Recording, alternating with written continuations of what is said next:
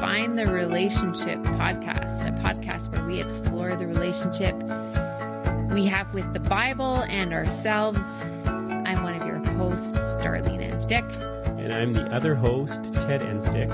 And as you can tell from our names, we belong together. I just defined the relationship. Welcome, everyone, to the Define the Relationship podcast. It's episode number 25. Oh, that's important. That's like an anniversary, isn't it? Like that's our silver anniversary. You like numbers, I think. Do I? Yeah, because like we've been doing this yoga thing daily, and That's 83 straight days if you're counting. I'm just not counting. I'm not a countdown or a count up person, I guess. I'm not sure what that says about me. Anyway, episode 25, Define the Relationship. We have been on this crazy ride of talking about the Bible, and then moving on to other areas of deconstruction and reconstruction and how we can think about that. And why don't you tell us about what we're going to do today? Yeah, I would just want to say it's been a month since we've put out a podcast, and the last time we did it, we were speaking... More numbers, 4 weeks. Yeah. Okay. The last time we were together, we were talking to Pete Enns, which was... How many days ago? I don't know how many days ago. Anyway, that was a significant podcast for us. And then the other Pete Enns in our life, your dad, was having some health issues. Mm-hmm. And so that's a big part of why we haven't been together to have a conversation, because you've been spending a fair amount of time caring for your dad the last number of weeks. And it's good to report that he is on the mend. And so, today we want to get into some questions that we raised a while ago about how do we move from a deconstructing pose, sort of things falling apart, things falling down, taking things apart, rethinking things, and then thinking about how we put stuff back together. What kind of vision do we have for various parts of our faith reality? And we've done a lot of that, I think, deconstruction and reconstruction around the Bible. And today we want to start focusing on some of the larger issues that we as a faith community face. And we thought, why not start talking about what it means to be church? Yeah, and before we kind of jump into that specifically, I have been thinking even since Sunday, thanks to you, Ted, about an image that you showed at the worship service, and that was this, image of a trapeze artist that is letting go of their bar that's high above the ground, right? And they're flying through the air, and they haven't grasped onto the hands of the person on the other bar yet, but they've already let go of this one. And I actually really, I love that image, because I think that's a bit of what I've been hearing from people as I've interacted a little bit with people on this journey of reorientation, and kind of this feeling that, wow, I've let go of something, but am I just like, there's nothing, and I feel like I have nothing to grab onto. And so we don't want to, although that may be important, if you do that, there's also this sense that, wow, am I just going to flop on the ground and die? Or do I get to grab onto something else? And I think that is this imagination, exploration of reorientation, reconstruction is the process of what are the things that we think we can grab onto. Mm-hmm.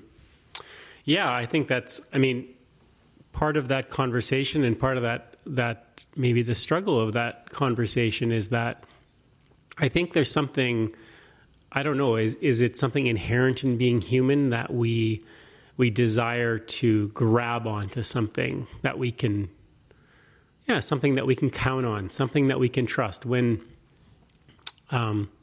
we're dealing with a lot of uncertainty in our lives, and maybe a lot of us are experts on that because of our recent experience over the past year dealing with pandemic,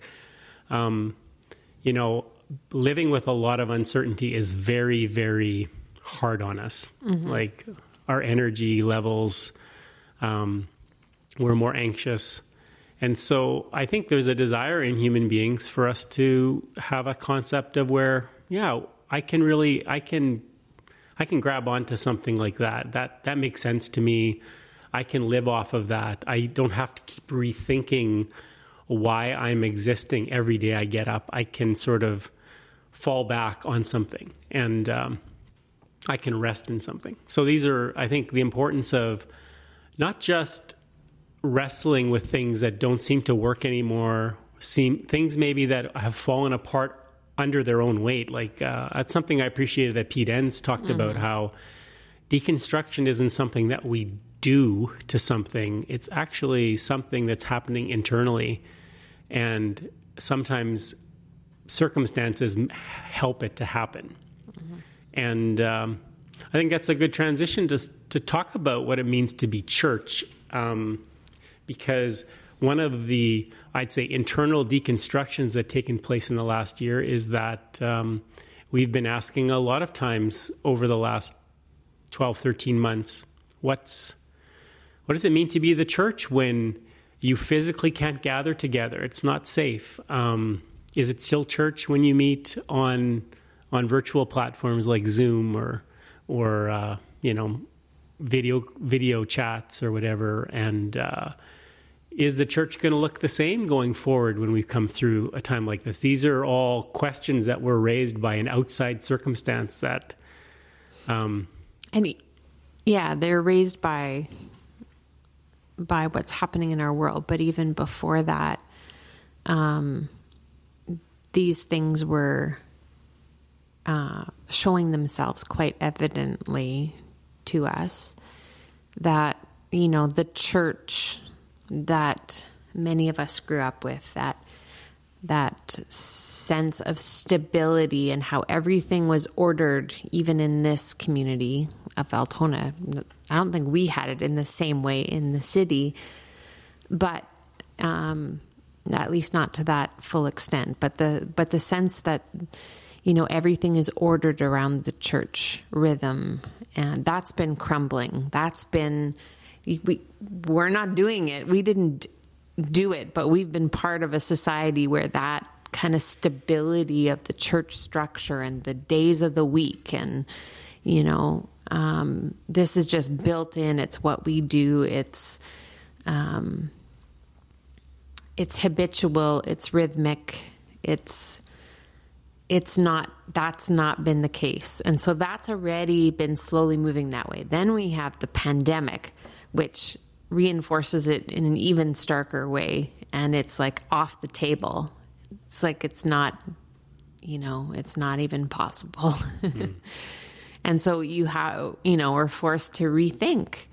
And we've already for a long time said, the church isn't about Sunday mornings. It's not about a building. Those are already ways in which over the last 20 years, we've been trying to reframe what it means to be church.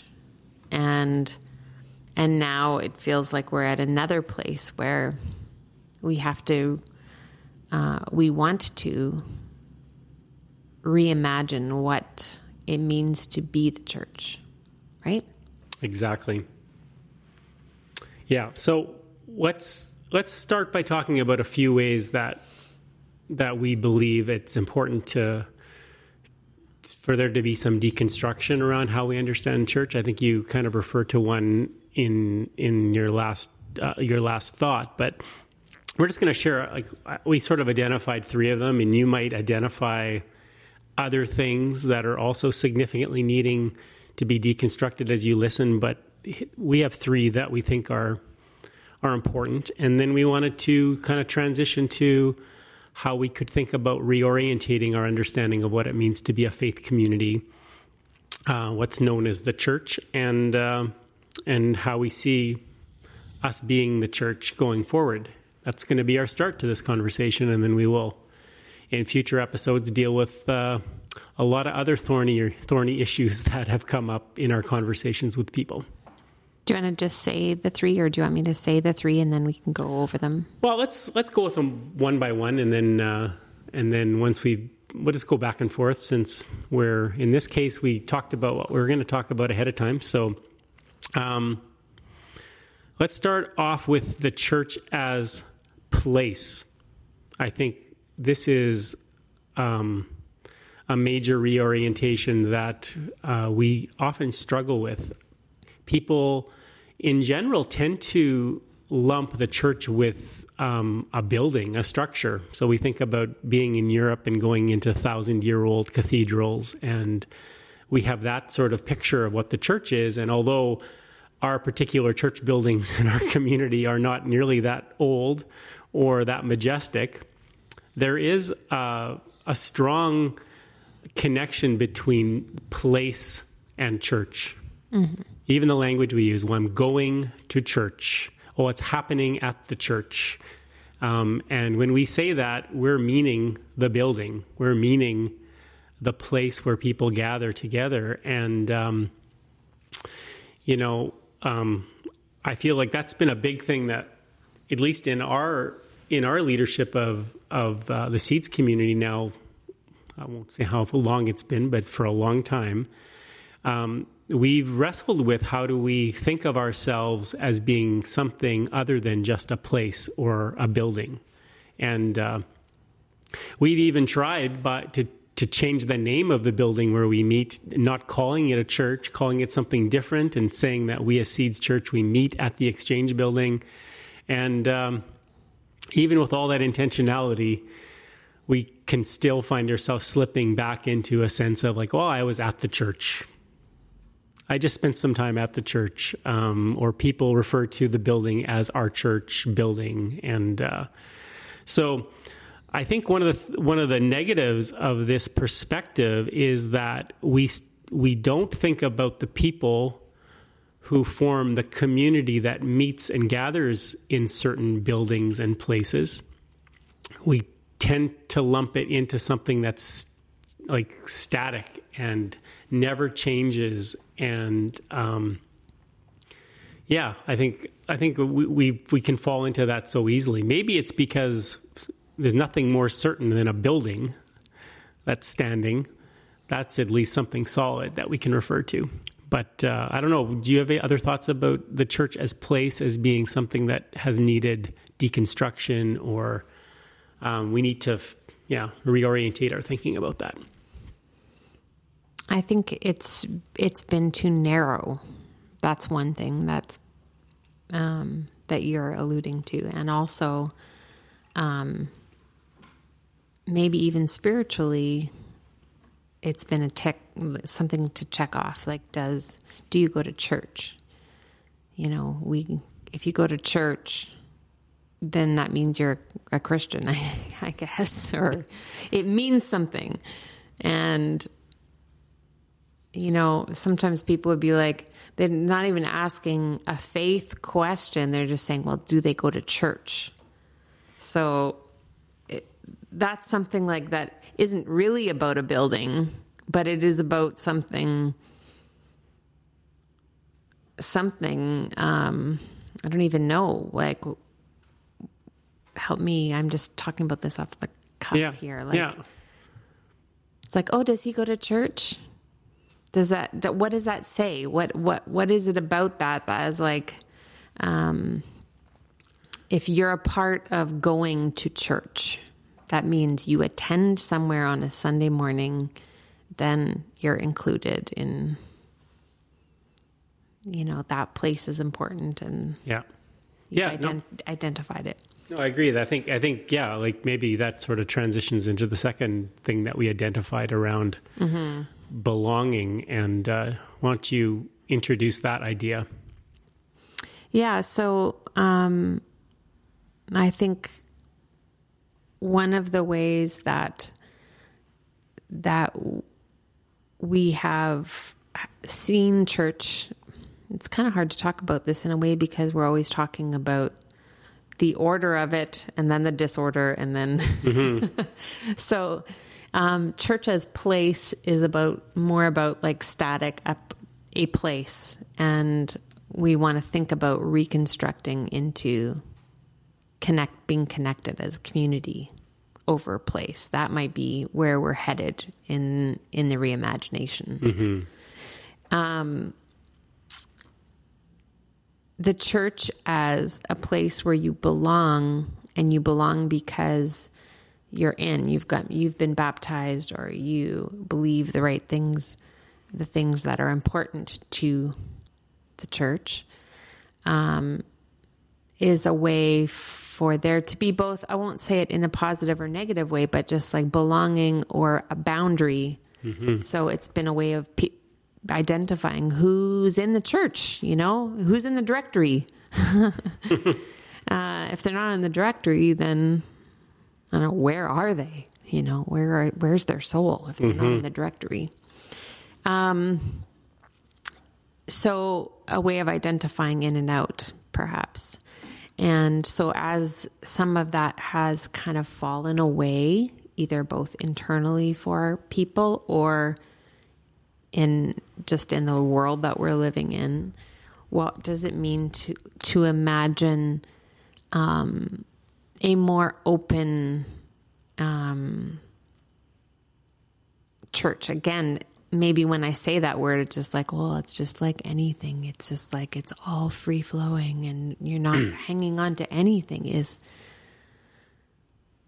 there anything to hang on to there? But I think it's something we have to wrestle with in terms of like, well, I don't know if I believe that anymore. Like more and more in our community of faith, I think we're already into the reimagination phase, because I feel like people are connected to seeds that haven't signed any papers, haven't been baptized, are unsure about where they want to be in terms of relationship with God and Jesus.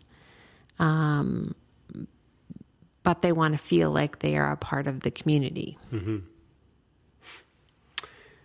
Yeah, like I think like some of these ideas, they're not like, there's a bit of gray area as you think about them. So this is kind of just circling back to the church as a building or the church as a place.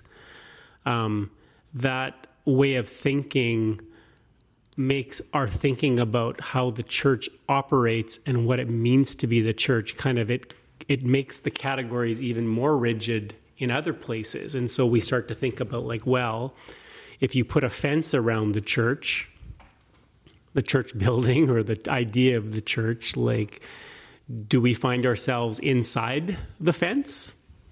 Are we welcome? Do we belong there? Or do we see ourselves kind of, oh, that person's not in the church. They're outside of the church. They don't go to church. They're not church people.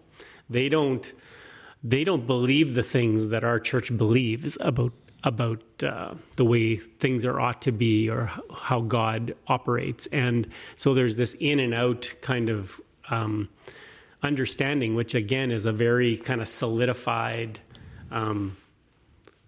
I would use kind of like the word ossified, which is a sort of like something that was once moving becomes rigid. And I think I experience that as frustrating sometimes too, because I would prefer a little bit more certainty. Or when the denomination comes and asks us, okay, how many members do you guys have at Seeds? And we say, it's complicated. We don't have membership.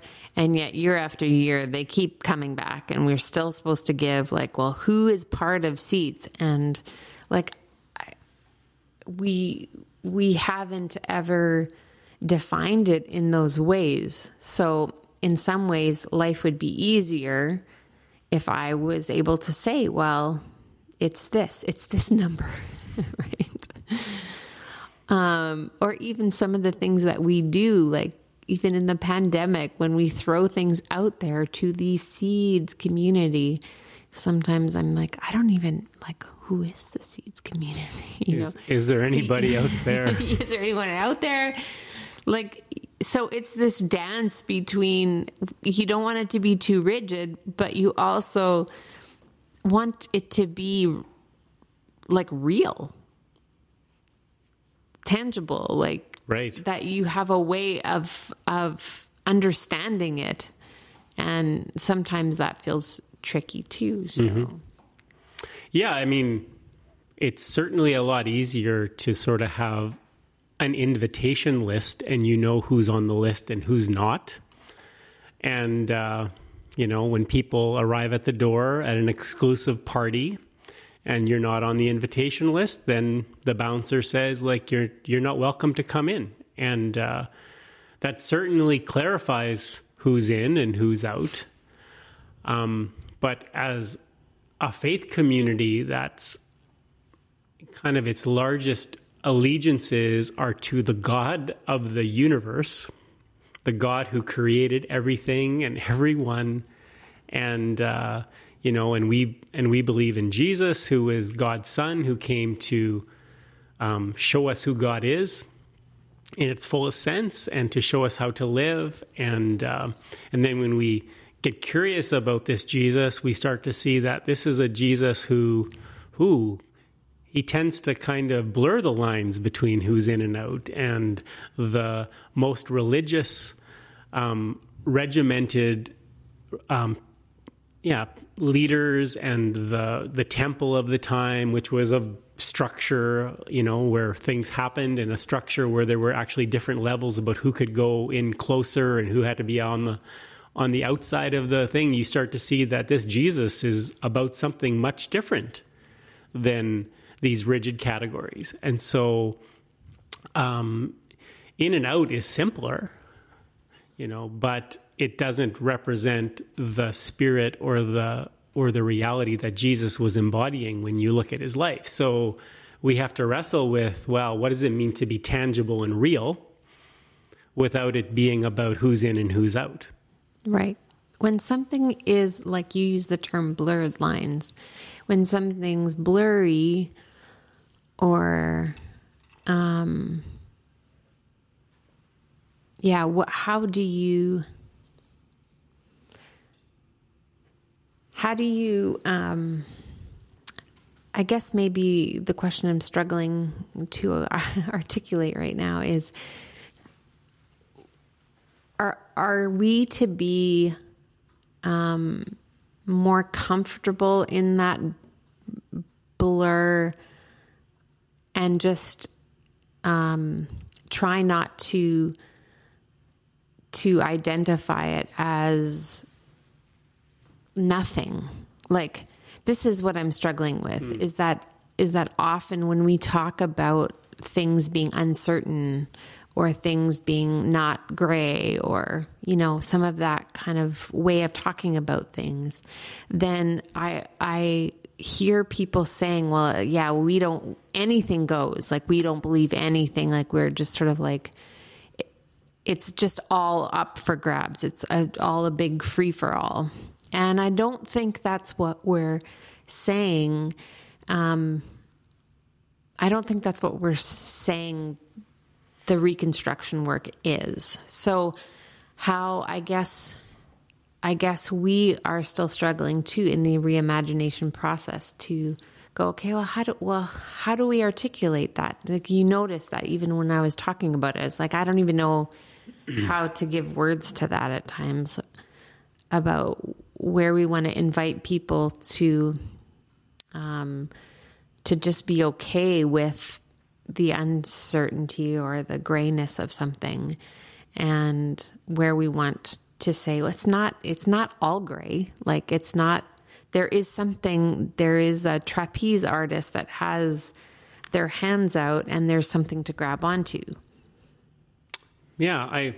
I think that this is the way I've tended to see things for a big chunk of my life, and that sometimes things that are presented as being clear or having clarity, the assumption is that they answer the questions, it's solid.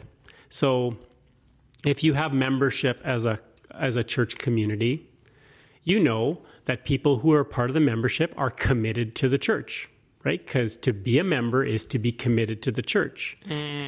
Yeah. And at the same time, if you have eyes to see, and if you are able to get beyond sort of the surface of being on a membership list, you start to recognize that, it's a little tricky when the person who's a member is living out their life in a way that does not embody the character of what it means to be that church community, and another person who has failed to put their name on that list for whatever reason. They just haven't got around to it, or for some, maybe there's something a bit unorthodox about how they approach life. So people aren't very comfortable with them being on the list, and yet they embody in a more full way the character of that community. And so the clarity of being on a membership list ends up becoming something that's irrelevant. Like I probably said this like 1,000 times in my life, but Saint Forrest Gump, he was very clear about how, he, in terms of when somebody referred to him as being, "Are you stupid, Forrest?" And Forrest said, "Stupid is as stupid does." And that statement recognized the wisdom that just because somebody's in a category of being something, it's not nearly as important as what is actually the behavior that you live out. And so I feel like church is as church does, or church membership is as church membership does, that those things are far more important to be something that one sees. Like we understand this as a wisdom thing in life. Don't look at what people say, look at what they do. Mm-hmm. And that to me represents that the integrity of what it means to be church has to look like something where people would kind of observe and say, yeah, there's something significant about that. And people aren't articulating the things that they're embodying. And that actually leads to the third thing, which is a deconstructing of church as services, mm-hmm. worship services, and reconstructing church as the integrity of the internal and external integrity of a life, of a community that is seeking out the ways of God through Jesus and responding to that in very tangible ways and very real ways. So, but we do services, don't we? But we do services, yeah. So, do you want to say more about that? Like, what's the difference between having services or the activity of the church? Like, are you saying the activity of the church is not really the church, or? Yeah, I don't know. I think about, like sometimes people say, oh, the golf course is my church. I go to church on the golf course. I go to church on my deck with my coffee. This is people trying to communicate that there is more than one way to commune with God, which is true. And I think I maintain the value of the gathering of the community in some form. Some people listening may say, I don't know about that. Like that may not matter to you. But I think that, I don't know, the service is opportunities. So here's the good thing. The good thing is that the services are opportunities for the community to gather, to remember who we are and to remember what our life is about, mm-hmm. and to remember who God is. right? So it's like this remembering and perhaps equipping. And then the rest of our life is church in terms of it's a real service. It's a real worship service. It's that takes place, like I've often said, on the hockey rink, in the grocery store, in the office, chatting with your kids, in the bar. It goes everywhere. Mm-hmm. And so the church is a living organism. It's not an event at a time and a place, which I think people know intellectually, but it's still a valued gathering that may look wildly different in different moments for different people. And maybe, I have no idea what's going to happen out of COVID. Like, maybe the structure of the Sunday morning thing, maybe that will change forever. I don't know where that stuff is going to go. Yeah. Like, I think one of the helpful ways we've articulated what we do as a church for, it's almost a decade now that we've been thinking this way, but we've used the language of what we do at Seeds is we create environments for people to connect to God, to themselves, and to others. And what I like about that statement is it always asks the question, so what would be a good environment for people to connect to God, to themselves, and to others? Where can that happen? And for a long time, we felt like the two primary environments were large gatherings where we come together to sing and hear some teaching and connect, and then also small group gatherings were more in the home and you get to know people in a different way, in a more full way, and you still are doing that in the presence of a connection to God and to yourself. And those were two environments. And then when the pandemic hit, we realized the only environment at our disposal was a Zoom gathering for a long time, or small gatherings outside or whatever. And at times we'd say, well, this is not a very fun environment to connect to God and to others and to self. Like, people get fatigued by screens and televisions and things like that. But the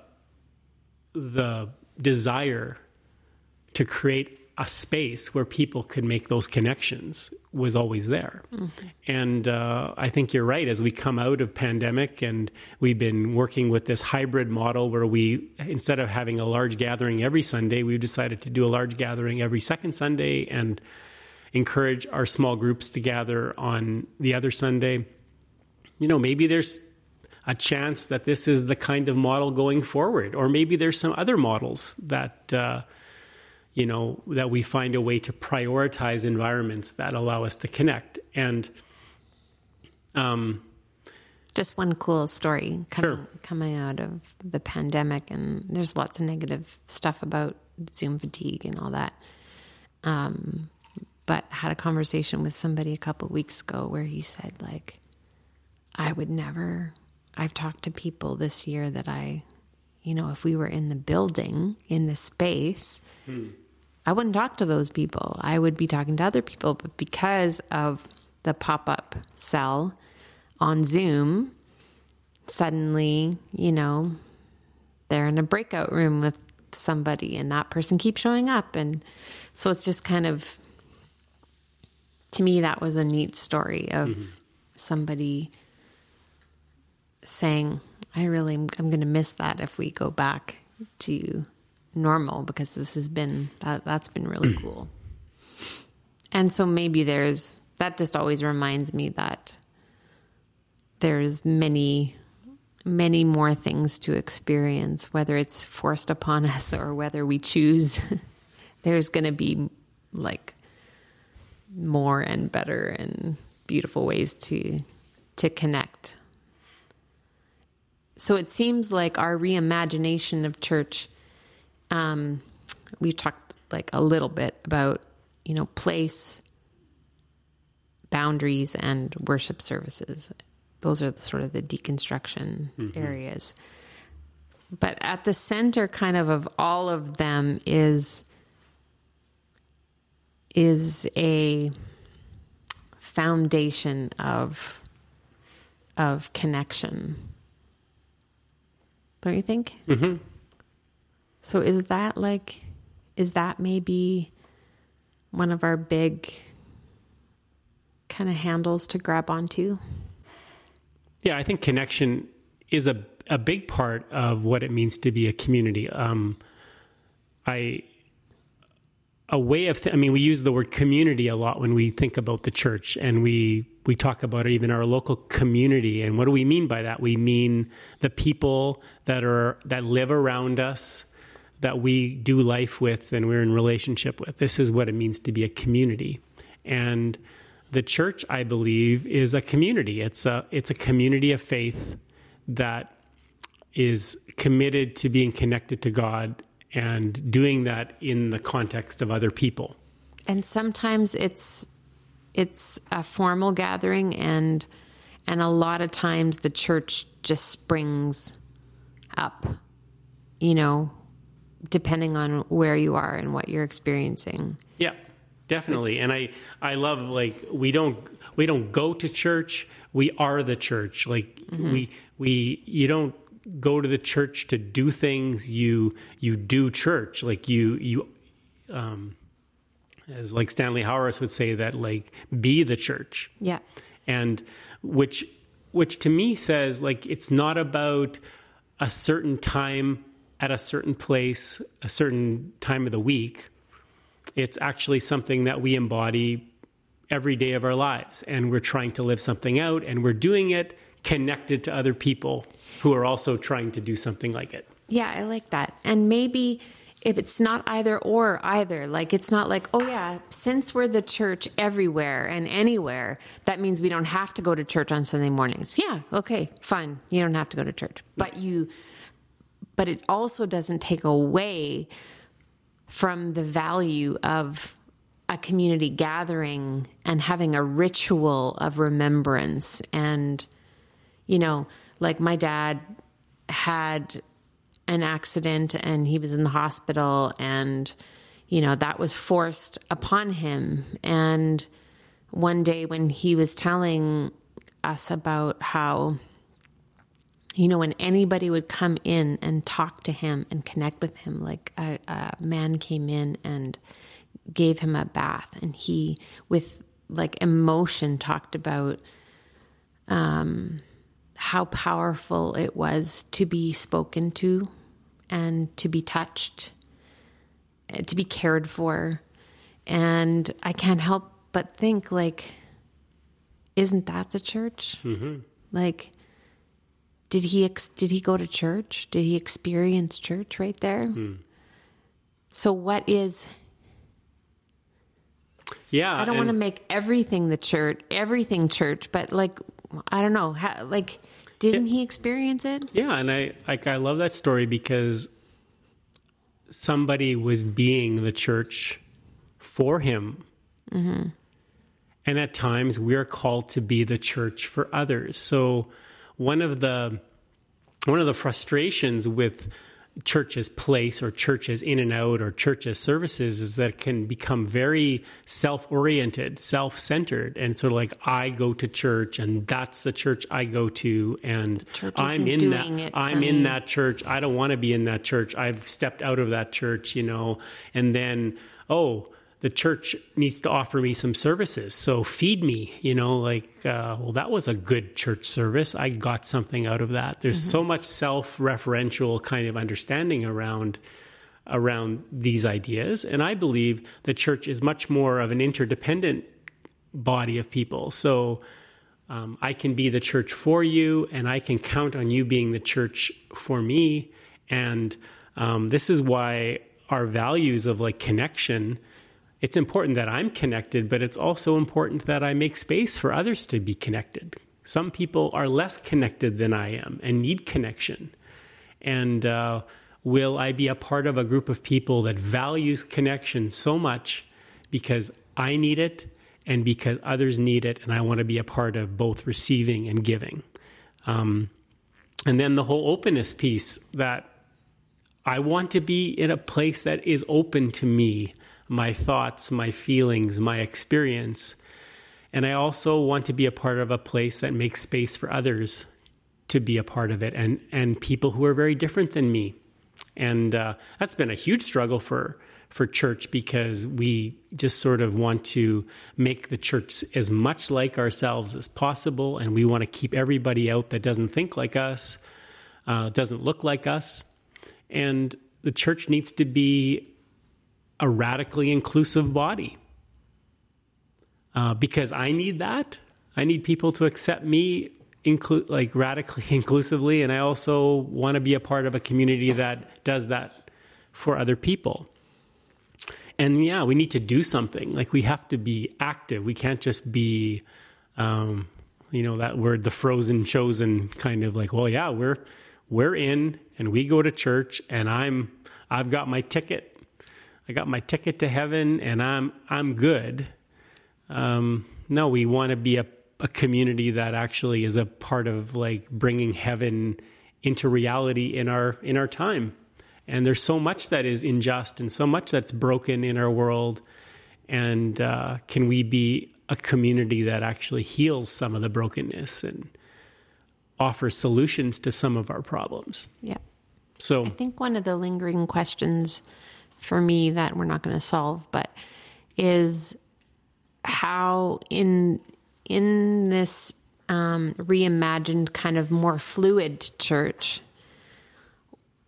where does accountability find a place, and where does intentionality? What does it look like to do something together? Like, so it doesn't feel like, well, I'm just doing my thing in my life and my world, trying to be the church and experience church. But how does that intentionality and accountability, what does that even mean? Like, so in this new reconstruction. Yeah, like, so I don't know.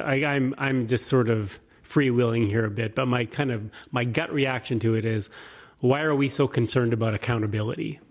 Like, accountability just sounds like, to me, somebody holding something over the head of somebody else. But what if it was reconstructed? What if we deconstructed that kind of accountability? Sounds like another podcast I don't episode. know. Like, what if?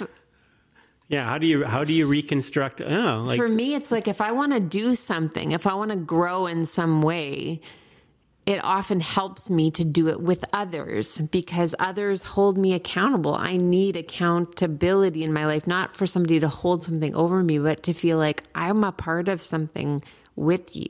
Like, you hold me accountable to doing yoga. Yeah, so I was just thinking out of bed. I was just thinking about this, but this is the 83rd day of the new year, 2021, and who's counting? I'm counting. I'm counting every day. It's the 83rd day of the year.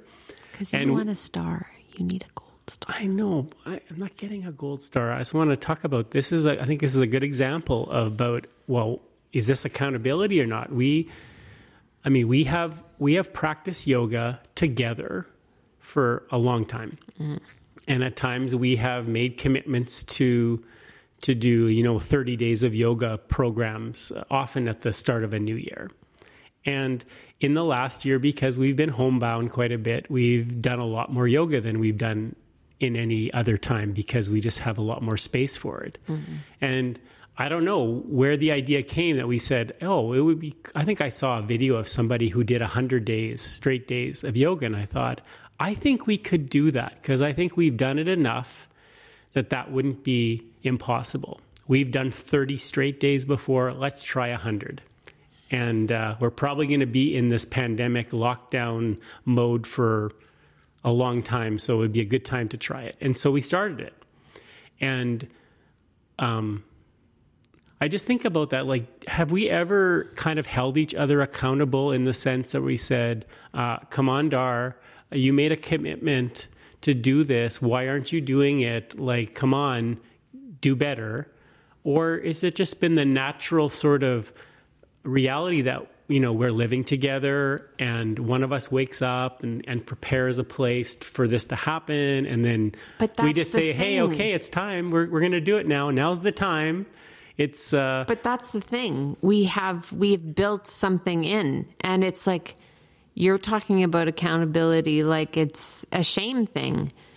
And I'm talking about is it possible for it to be I think what you said makes sense. We do life together, and so we're doing this together.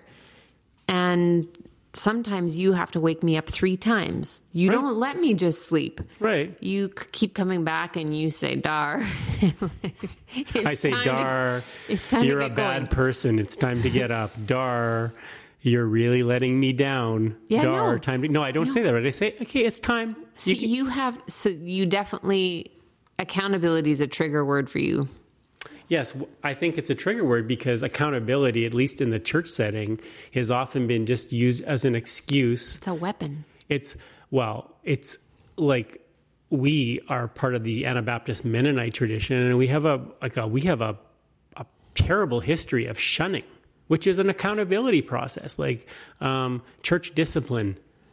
That if you believe the wrong things about something, or you ask the wrong questions, or if you are a part of a group of people that we think don't fit with the church, then we're just holding you accountable. We're loving you, in fact. We're loving you by making sure you're on the outs until you do better. Okay, so we know that's bad, and we have a bad history of that. But I'm wondering still, and we might have to close this off soon, but this is good. I'm still wondering if the other side of that swing is like we don't get to feel a part of doing something together, or to, like, I mean, you're talking about somebody making a bad decision in the shunning thing, because like you did something wrong, but like, so let's pick a hot topic. Then currently it's like sex before marriage. Right. It's like where do we have space to walk intentionally with people on their sexual journeys? We're finding a way to do that with different orientations. And like the sex before marriage thing is just something we just like we don't talk about it. And what I'm sort of regretting that I chose that example, because I'm using it in terms of thinking where the church has said something's wrong. Yep. And the accountability is about getting the wrong people on track. That's not really what I'm asking. I'm asking about when we say we want to go somewhere and be something together, how can we be in it together? Yes. So this was, I think, what my point that I thought I might be able to make by talking about the yoga example is that the truest thing about what we're doing with the like doing yoga every day over a long period of time, the truest thing about that is we want to do it. And because we want to do it, we're prepared to sometimes do it when we don't feel like doing it, but we remember, okay, I wanted to do this, and I know once I start doing it, so there's something going on motivationally. Yes. In a community, the two of us are a community doing this, and there's something in it that we don't have to resort to chiding or shaming. Or, I mean, there may be a little nudging, but it's never like, oh, you promised and you're not doing it now. It's kind of like, I know that eventually you're going to come, and we're going to make it work. And sometimes we have to fit it in, but it's become something that we love to do. Mm-hmm. But there might be some things, Sorry, I should let you finish. No, I just feel like that's the vision of a community that is so invested in something that gives life to themselves and also brings life to others, that has its own way of shaping us in a positive way. And I just feel like so much of our church experience has been around, well, you just have to have clear guidelines and rules and hold people to, behavioral conduct, and, we'll be better off. Well, to me, the fruit of that way of working shows that we're not better off. There's a lot of carnage from that way. So I'm still not clear about the alternative vision completely, but I think this has been a really good conversation, and we should probably stop there. If any of you want to help Darlene understand this alternative vision, or want to help me clarify what I'm trying to get at, then we would appreciate some input. I love the vision in an ideal. I think at some point on some things, something's going to go wrong, and it's going to be hard, and it's going to get messy. And what do we do to still be in something together when it gets that way? But I would love other people's input. You're right. And I think this has probably been long enough, so we should probably bring it to a close. But my favorite podcasts are the ones that just sort of emerge and I want to have a fight with you. Yeah. Well, we don't always record those podcasts when we have a fight that emerges, but in this case, you got to be a part of it. Do you still love me? Yes, I do. If we define the relationship right now, I still would define the relationship that I'm connected to you. Okay, good, cool. I'm going to hold you accountable. Yeah. Thanks for joining us, everyone. As usual, if you have thoughts, comments, questions, feel free to fire us a message. Have a good day. Yeah, take care.